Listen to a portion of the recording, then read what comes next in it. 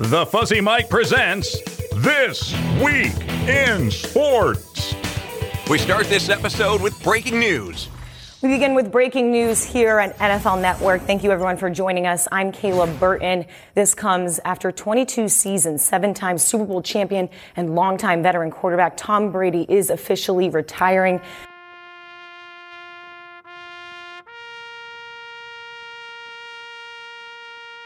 Now, you're probably thinking two things.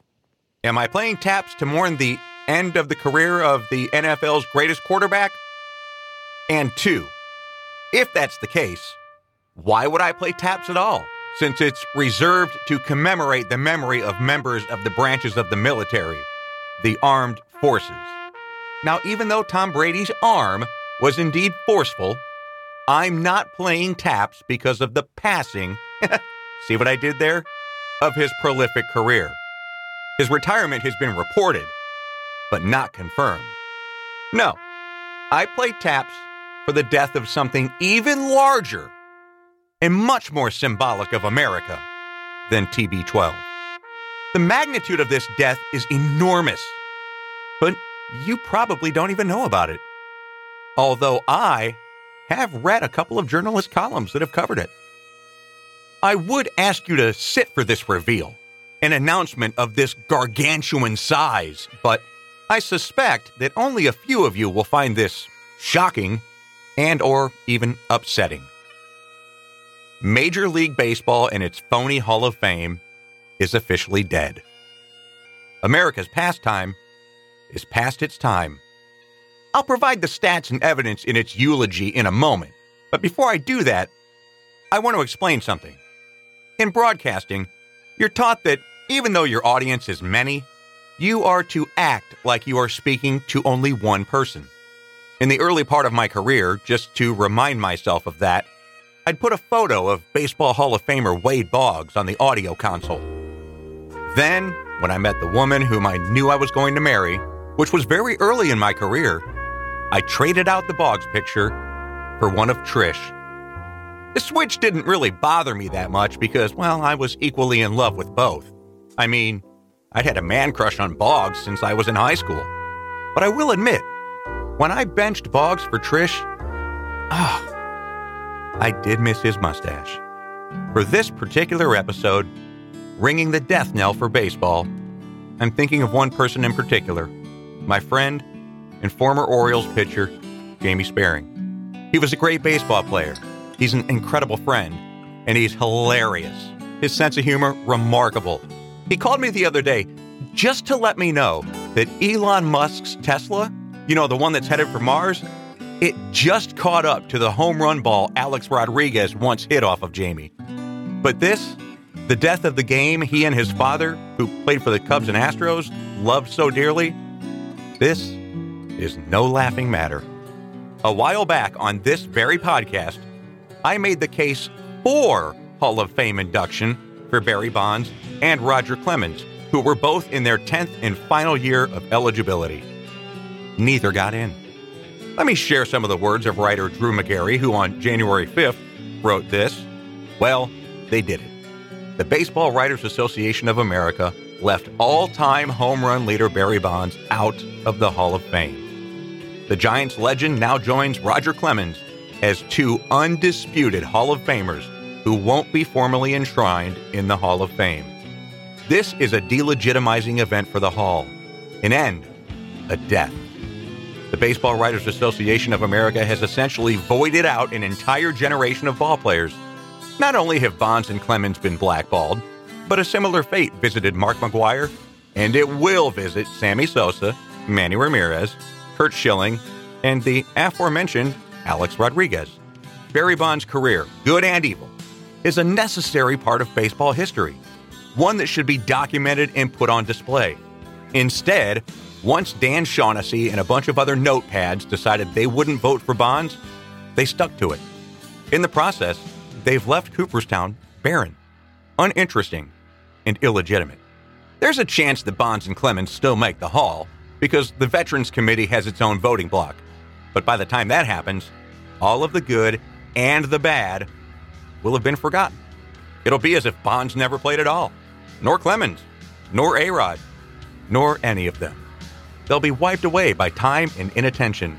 These men committed crimes against the history of baseball, but the men keeping them out of Cooperstown are proving themselves even worse offenders on that front. Dan Shaughnessy only voted for one player, Jeff Kent. Here's how he justified the Kent vote. Kent gets this vote because he was dominant at his position in the time he played, and there was no whiff of cheating or off-field scandal. That's only part of the article that Drew wrote, but that's where I'll end it. You get the idea.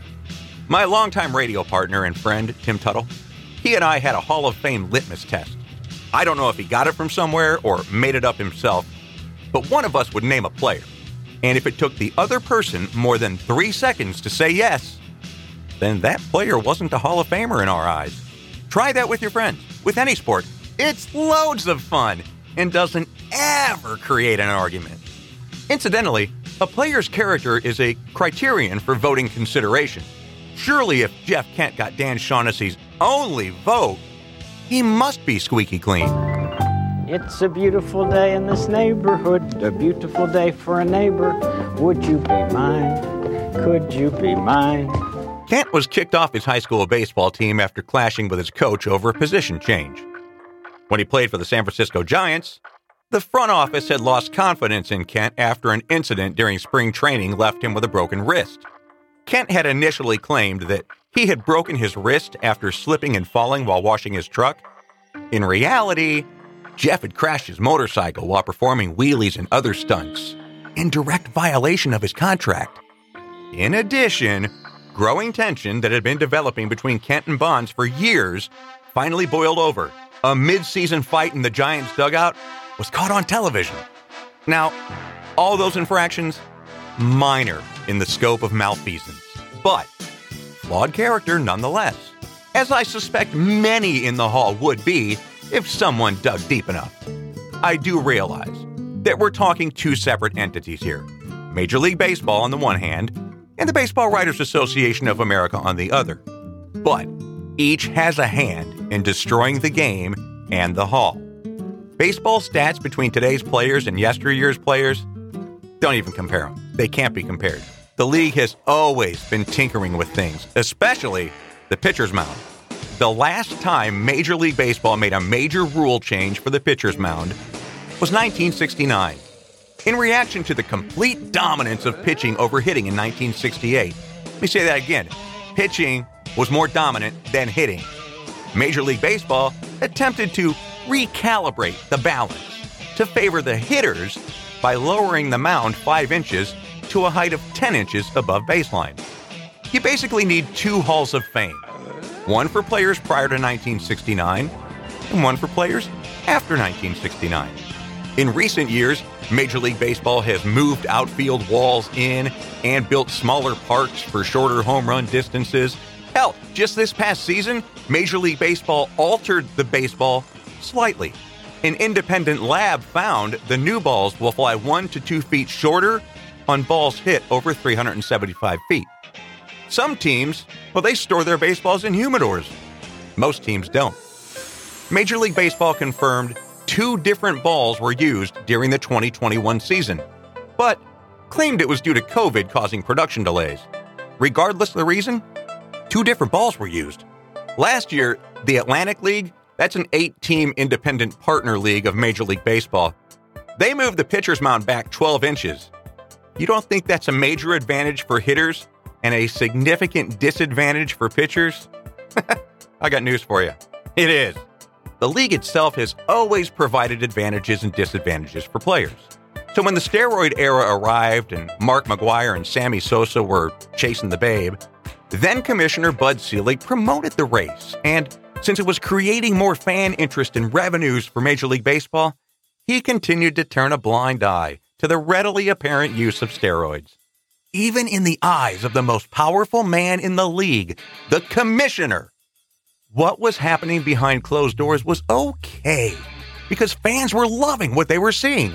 Hey, I was riveted by McGwire and Sosa. As a Cardinals fan and as a ball player for 24 years, couldn't have cared less how they were doing it. And neither could Bud Selig. But in all my years watching Major League Baseball, If you ask me, Klein, quick, you've got 3 seconds. Tell me your most memorable moment watching baseball. Well, that's an easy one. It's a pure play that happened in a much purer time.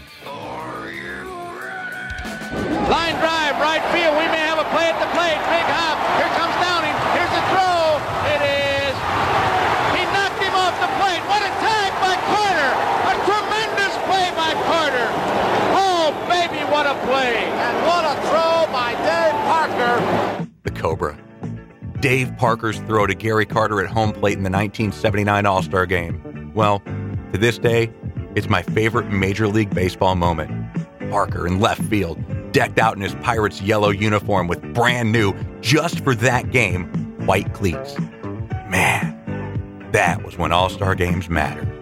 Baseball was just different then. I mean, you could have collisions at the plate. Hell, Pete Rose, he trucked Ray Fosse. Ray Fosse was all that stood between Rose and a National League win.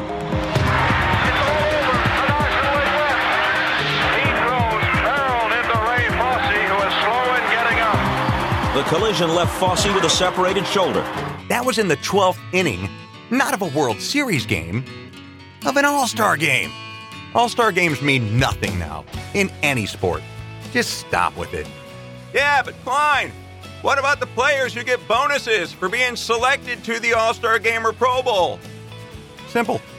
Keep the voting and the selection process so the players get their bonus money. But please, spare us the mockery of the game. Baseball's Summer Classic? Psst, stop meaning something when they made the players wear the same uniforms, like a communist regime stripping away the identity of each team, city, player, and league. That was part of the glamour of the old All-Star game. We watched Lou Brock in his Cardinals uniform steal a base, and we were beaming because our guy, the dude wearing our uniform, just did something the world saw, and he gave our city and league something to cheer about. Now they've created these manufactured stakes of World Series home field advantage to the winning league in the game. World Series home field advantage should go to the team that makes it to the World Series who had the highest regular season winning percentage. Period. And not to get off on a side note, but overtime football, be it regular season or playoffs, should not be decided by the flip of a coin. Having two teams battle back and forth the way Kansas City and Buffalo did last week, only to have it basically decided by a coin toss? Hell, that's even more sadistic than Anton Chigurh. What's the most you ever lost on a coin toss? Sir? The most you ever lost on a coin toss? I don't know. I couldn't say. Call it. Call it? Yes. For what? Just call it. Well, we need to know what we're calling it for here. You need to call it. I can't call it for you. Well, it wouldn't be fair. I didn't put nothing up. Yes, you did. You've been putting it up your whole life. You just didn't know it. But back to the death of baseball. Not only do you not have some of the greatest players to ever play the game not in the Hall of Fame, you also have a mass exodus of viewers. Let's look at the numbers and year of the 5 most watched World Series. At number 5, 1979, 37.9 million viewers. Number 4, 1982, 38 million. Number 3, 1981, 41.3 million. Number 2, 1980, 42.3 million. And the highest rated World Series of all time, number 1, 1978, 44.2 million. Now, let's see what the least 5 watched World Series are and what year they occurred. Number 5, 2019, 13.9 million. That's a far cry from 44.2 million. Number 4, 2008, 13.19 million. Number 3, 2012, 12.6 million. The second least viewed World Series of all time, 2021. Just last year, 11.7 million. And the least watched World Series of all time, 2020. You can make an excuse for it because of COVID, but still, only 9.7 million viewers. Nobody cares about baseball anymore. The games are too long, too slow, too boring. But the game has always been long and slow. So what did the league have years ago that it doesn't have now?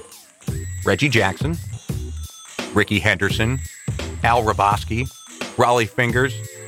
They could play and they had character. Today, Mike Trout, damn near universally recognized as the game's best player. Guess what? I've never seen him play. Not in person, not on TV. Now, how can it be that growing up, we only had 3 TV channels, yet I not only knew the players on every team, I saw them play on Saturday's NBC doubleheader with Bob Costas and Tony Kubek calling one game and the immortal Vin Scully and Joe Garagiola calling the other. We had Mel Allen's This Week in Baseball and the Baseball Bunch with Tommy Lasorda as the dugout wizard. All of that was must-see TV for us. Now, we have baseball on all of the ESPN channels, TBS, WGN, Fox, and other stations, nearly 24 hours a day, every day. Guess what? We don't care. That's why this is a perfect time for Major League Baseball to have a lockout, all because billionaires and millionaires can't get along. Friends, Major League Baseball is dead, but I am looking forward to seeing the casket Rawlings makes for it. This has been The Week in Sports.